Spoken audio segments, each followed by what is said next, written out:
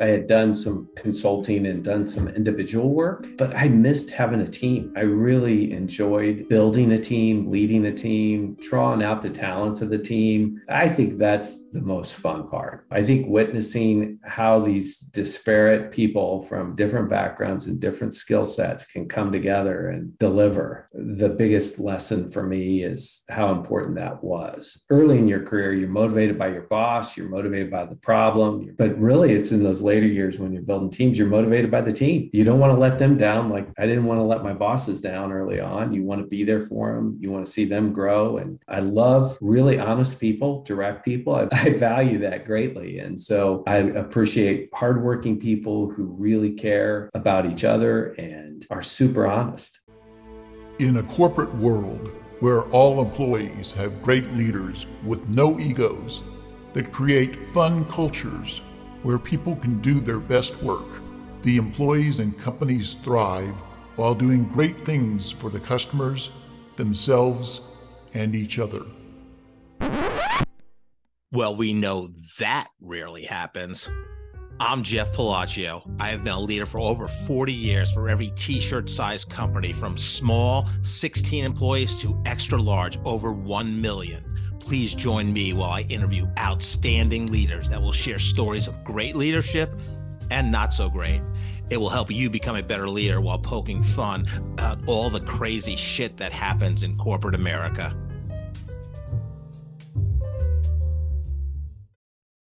Welcome to the Corporate Couch with Jeff Palacio. This is part 2 of Jeff's interview with Steve McClain. You will want to listen to part 1, but for now, let's listen as Steve continues his story with his life after working at American Century Investments. Yeah, so you worked there about 12 years, and what made you leave? You know, I had been, I was leading the retail division, and I'd been in the role 6 years. I had originally said I would stay there 5, thinking, okay, 5 is probably the max in both what I could learn and what I could do for the organization. I probably stayed a little bit longer than I should have, but I had kind of tapped out my learning and my contribution, in my opinion. I felt like it was time for me to do something different. I took a break for a year, tried to figure out what was I going to do. Certainly realized in that time that I had way too much energy to just kick back. And I felt like I want to do something completely different. And all of the same kinds of experience of working with smart people, trying to solve big problems, trying to transform organizations into something that will be impactful and bring purpose to what the work is. And that's where I went to a completely different route in the nonprofit world. So, but you basically just quit with no plan. I did. I was kind of done. I felt kind of tapped out. There wasn't too many new things to do. I'd kind of risen to a point where I wasn't going to be anything else inside the organization but what I was, because I felt like I was good at that. But, looking around, there weren't opportunities necessarily to do other things. So I felt like it was my time to go and let somebody else lead. I had a great team behind me and really talented individuals that could take it from there. Was it a case of burnout? I think it was, to a degree. I think having seen a lot in that time period, and it was a pretty mature business, so transformation could be done to a certain degree, but there were so many realities to that retail side of that business, including that you had a lot of older customers.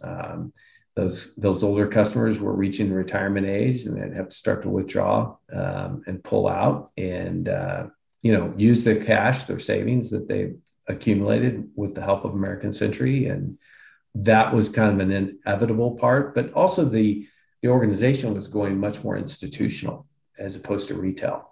Retail was still a vitally important part of the organization, but it was also very emphasized. They were emphasizing the institutional side with its product set, with its sales organization. And that's a very different kind of market. So you quit, you basically take a year sabbatical before you even do anything, professionally, or trying to search for the next opportunity. Besides knowing that you had a lot more to give Hmm. professionally, and you weren't ready to, kind of pack it in. What did that year teach you, as well as I think you looked at a couple different opportunities before you landed at Unbound, the not for profit you're at today? What did you learn about yourself? Well, I think one of the biggest realizations, I had done some consulting and done some individual work, but I missed having a team. I really enjoyed building a team, leading a team, drawing out the talents of the team.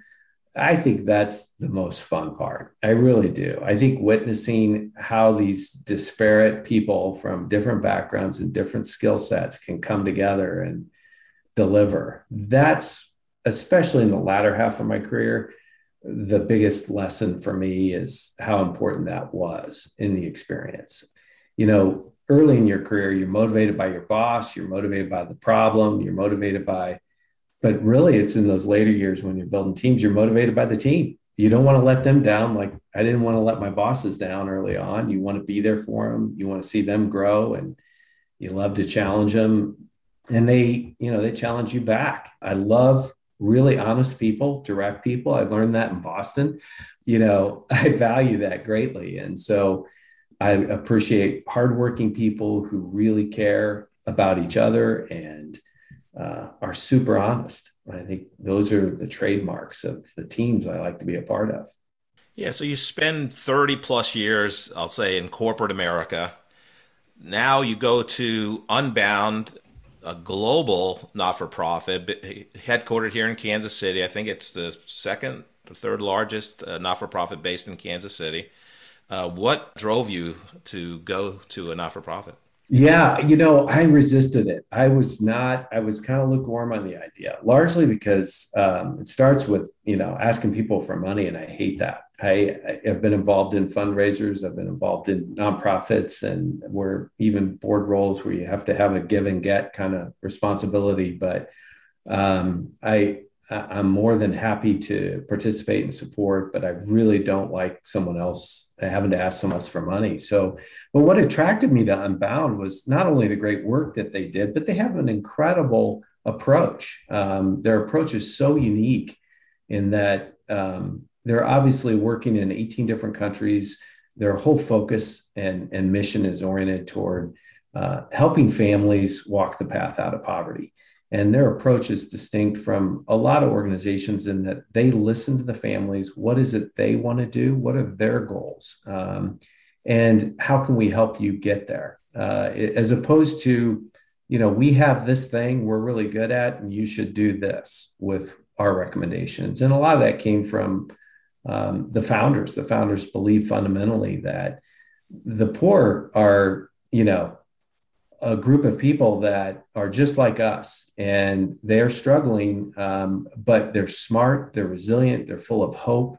And if you could just listen to them, they have the answers. They just may not have the resources. So the difference, I think, in Unbound is it kind of all starts and ends with those families and what is it they need. And, part of me as a marketer, that appealed to me because they were listening to who it is that they're trying to serve. And we don't do traditional fundraisers, no golf tournaments, no auctions.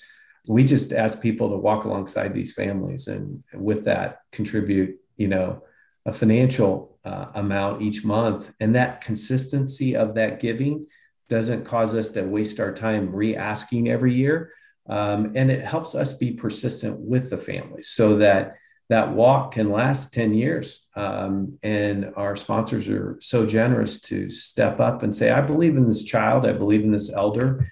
I'll get behind him and walk alongside him. And it opens up so much possibilities. A lot of people don't know, but there's about $140 million a year that is contributed by donors and sponsors of Unbound to these families. And Unbound takes that really seriously, and they spend a lot of time thinking about where to invest those dollars and how we can do it in a most effective manner.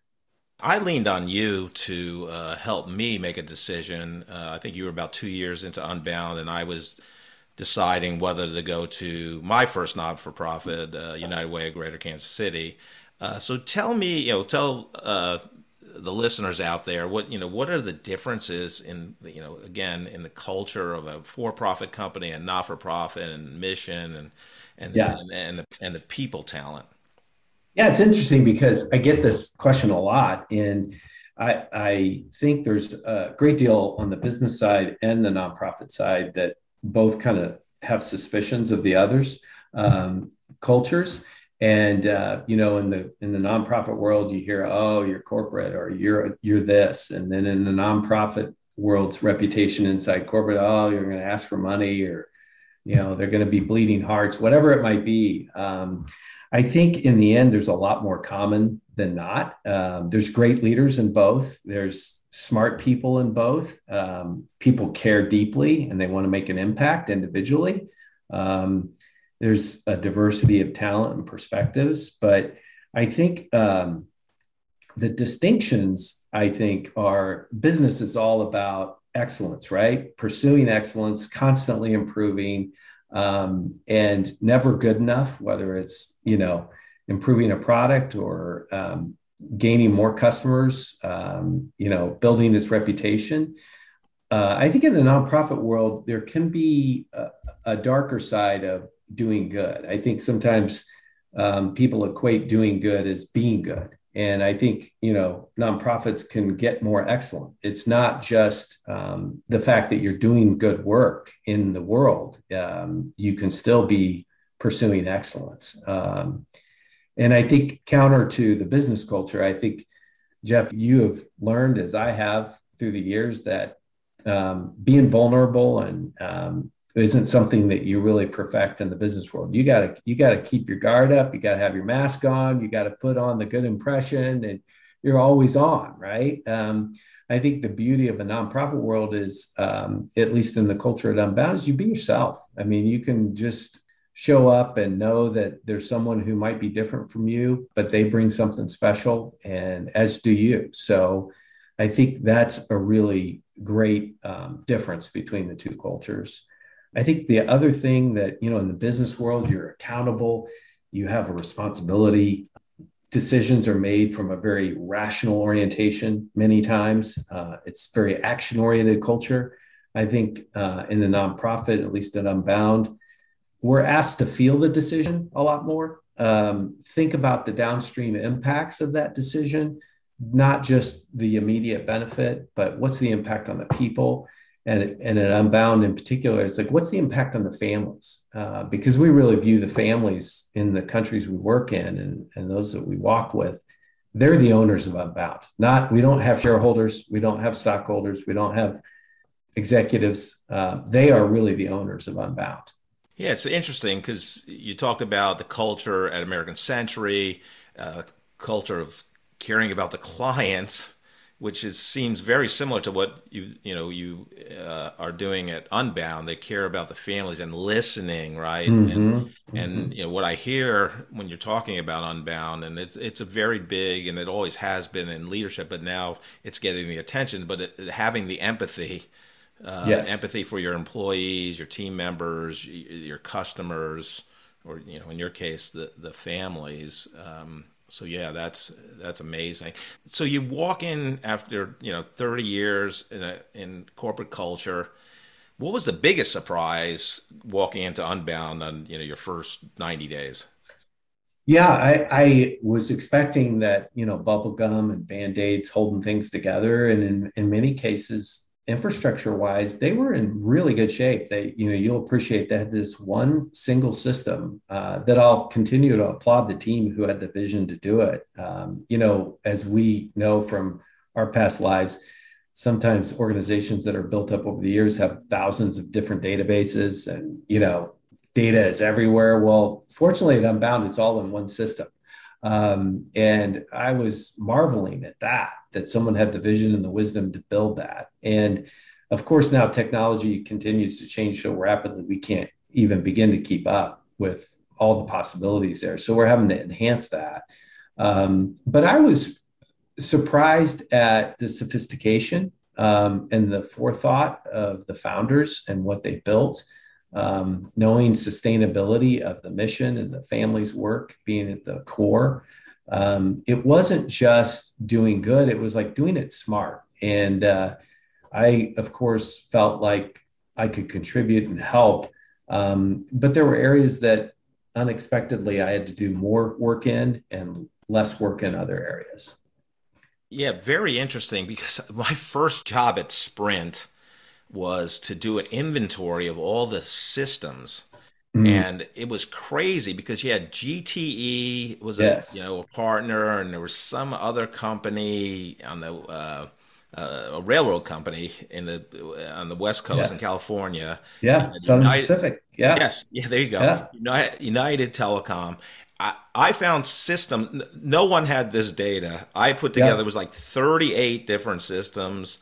And I Yeah. had the list, like no one else had the list. So having you say that Unbound had this, one system, Yeah. here you go. So, oh, Sprint versus Unbound, but really, Yeah. that's a great testament to Yeah. their kind of futuristic Yeah. strategic thinking. So that's phenomenal.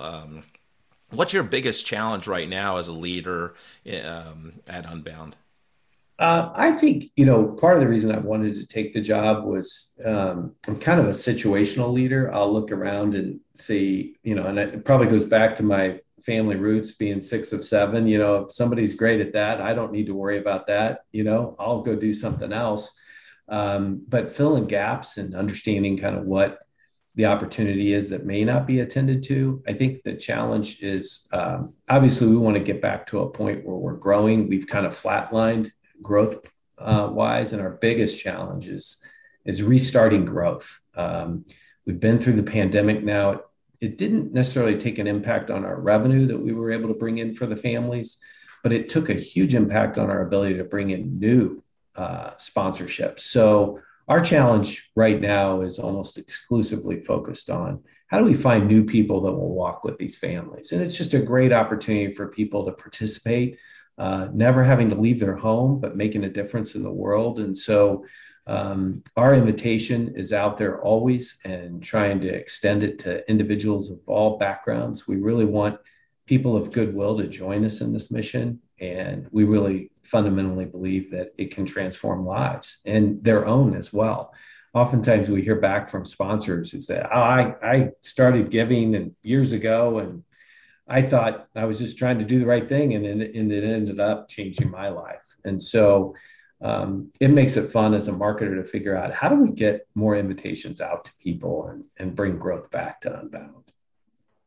I mean, what you're doing is phenomenal. Having been there to several open houses, and you bringing me on a tour, I still have the wristband you gave me. Oh, good. And so, Yeah, it's an invitation to anybody that wants to come down and hear the stories of the families. They're really impactful. And, we take a lot for granted in the US, but, we have our own form of poverty, whether it's poverty of the spirit, or poverty of material wealth. I think there's a lot that can be exchanged between someone here in the US and someone in the 18 different countries we work in. yeah, it's phenomenal. Talk a little bit about what you do. I know you open up your conference rooms to have companies come in, who whether large or small, but you're doing things with the community for profit companies to come in and experience. Talk a little bit about that. Sure. Yeah. I think one of the things that I'm most excited about is the potential. You and I both know from working in the business world, the business people that we work with are really great people. I think nonprofits tend to think, they're not and they don't care. And I fundamentally disagree with that. And I think there's a lot of wonderful people, in particular these younger generation. They're coming in and they're challenged their organizations to think differently about their corporate responsibility. And whether it's social impact here in the US or eradicating poverty across the globe, there's opportunities for us to do that together. And one of the key things that we've been trying to do more of is outreach to the business community. We've been very active in the business chamber here in Kansas City. Our own sponsors oftentimes reach out to us and ask us to come speak at their organizations. But we do try to invite people into the building because we think that's one of the greatest ways to take in our culture and our mission. And we created an experience space that people can actually learn our story, but learn the story of the families. Yeah, again, having experienced it firsthand, you really get a sense of what you do, and you have a model, of a family dwelling, which is basically a Yes. hut, and Yeah. how they live, and yeah, you definitely feel it, and Yeah. that's phenomenal. What you're doing there. So thank you for that. Not only for what you're doing in Kansas City in terms of building a great company and having great people work for you, but obviously your global impact. Yeah. So I like to help two different types of people on the podcast, just with advice from great leaders like yourself. But one group is a recent college graduate. So we're here in March. You're going to have a bunch of seniors graduating here in the May timeframe. What advice would you give them in terms of career and getting their first job? Gosh, I think listening deeply to the individuals that you're speaking with. I think one of my pet peeves is a lot of times people don't take notes. If a college grad comes in and they're not taking notes, I'm writing them off, because how are they going to retain it? And I get the devices and everything else, but bring a portfolio and write down what people say and concentrate on what the lesson is in front of you. I really admire people who are coming prepared for that. Certainly, I know you give great counsel to these young people coming out. They're so smart. They're very talented, but write them down, listen. And all of my lessons have come from people. And I think if you're willing to be open and pay attention, you're going to do really well. I think knowing the business, whatever it is you're doing, whether it's studying an employer that you're really interested in, but know where they make their money, know where their customers are, know what they care about, truly understand what's going on in that marketplace. I think so many people can work at a company for 20 years and they really don't know how the business makes money. They don't know who their customers are, what the opportunity is, what the challenges are with competition. Pay close attention to that. That is just a phenomenal lesson. Many of the secrets to problem solving are inside those kinds of questions. I actually have never asked a guest this question, but something you said made me think of it. So hiring is a skill that all great leaders have. They want to build great teams. What is your one secret that you've learned over the years that you use to hire new team members? Yeah, I think I'm looking for work ethic, commitment to something that requires persistence and ability to adapt and pay attention. Obviously, listening is a hot button for me. I think there's a variety of jobs and roles. I'm looking for the match to that role. Like, what are the common characteristics that we need? How can it complement the team? What gaps is this individual going to fill? And the best way a job applicant can address that is know yourself. I'm amazed at how many people don't really know where they are and who they are. And certainly when you're 22, 23 years old, you haven't had an opportunity to find that sense of self, but know where you are at the moment, and the right job will find its way your way if you talk to enough people. Yeah, great advice. I'm actually teaching at KU Business School right now this semester, and you're 100% spot on. Sorry, class, for that, Yeah. but oh well. Hey, the other group I'd love to help is, you start your career. Most people don't out of the, when they walk out of the halls of their college into a corporate job, don't have any direct reports. So once you get direct reports and you're now a manager, what leadership advice do you have for them in terms of being able to hone their skills to become a great leader? Yeah, I think as a leader, know your team. I mean, certainly know yourself to begin with. That's what your early years are about, learning what you're capable of, where your weak spots are, what you need strength in. But then I think the most important thing as a leader is to know your team.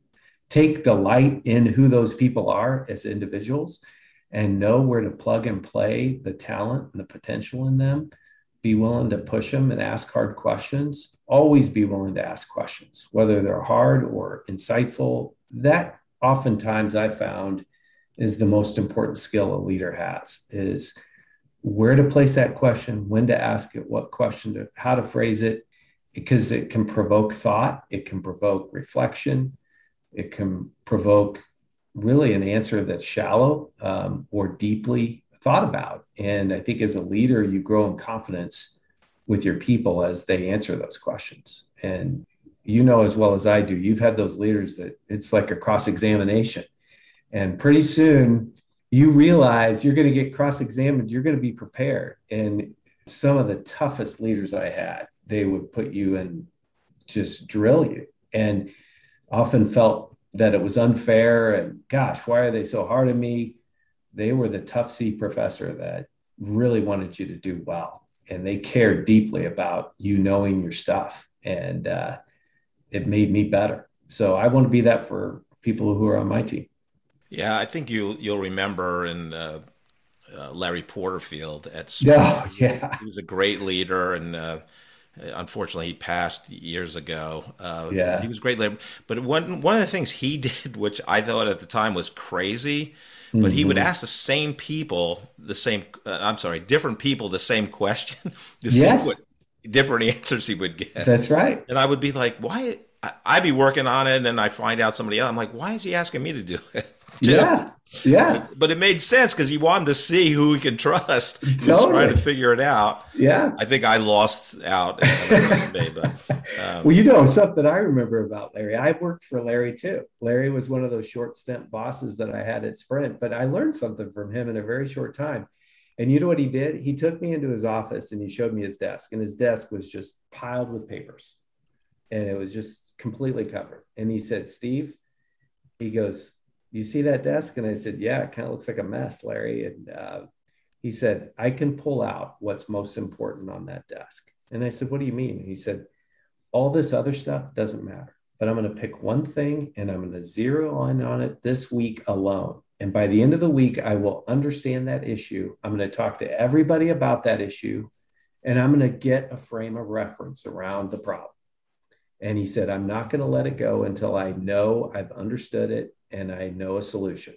And I bet that very much aligns with your remembrance of him, that he talked to everybody. Well, that was him grabbing that one hot button item and taking it around. Yep. Yeah. You're a great leader and great person. So, yeah. Well, Steve, you're phenomenal. I'm grateful that we're friends, and I know I give you a hard time about being a great guy, but you are a phenomenal leader and a great guy. So thank you for being on the podcast. Yeah, the Irish and the Italians, they can come together.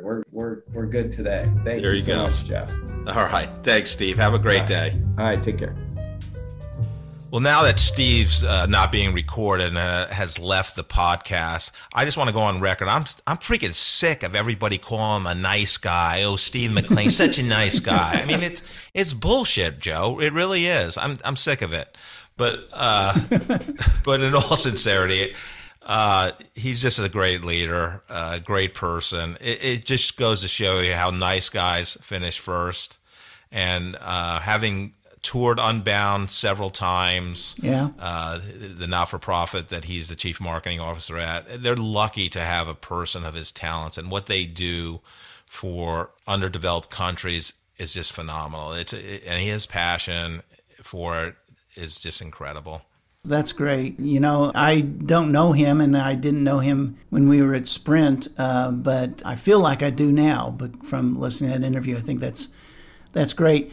He mentioned it, and I've said it before, I'm going to say it again, about the similarities between nonprofits and for-profit organizations. They are much more similar than most people think. I've done a lot of work for different nonprofits, some crisis pregnancy centers in Kansas City and some churches and things like that. And I was always surprised, or I was initially surprised, to find out that nonprofits even have things like accounts receivable. They actually have services that they have to send out invoices for, things like that. I just kind of thought, I thought they just take the money and then do something with it, but they have receivables, they have payroll, they have HR issues, they have all the same things that happen in for-profit. I think that's kind of interesting stuff. Yeah, and obviously the mission of each of the non-for-profits are they do phenomenal work. So based on the episode with Steve. Joe, what would you like to say in terms of leadership advice to the audience? Well, today I'm going to go to that great philosopher Ron Burgundy, who one time said, "I'm going to do the thing that God put Ron Burgundy on this earth to do. Have salon-quality hair and read the news." Thank you so much for listening to this episode of The Corporate Couch. If you enjoy the podcast, I would love for you to take 2 minutes out of your day to rate us 5 stars and write a review. Please join me next week to learn from another great leader sharing their professional journey and insights.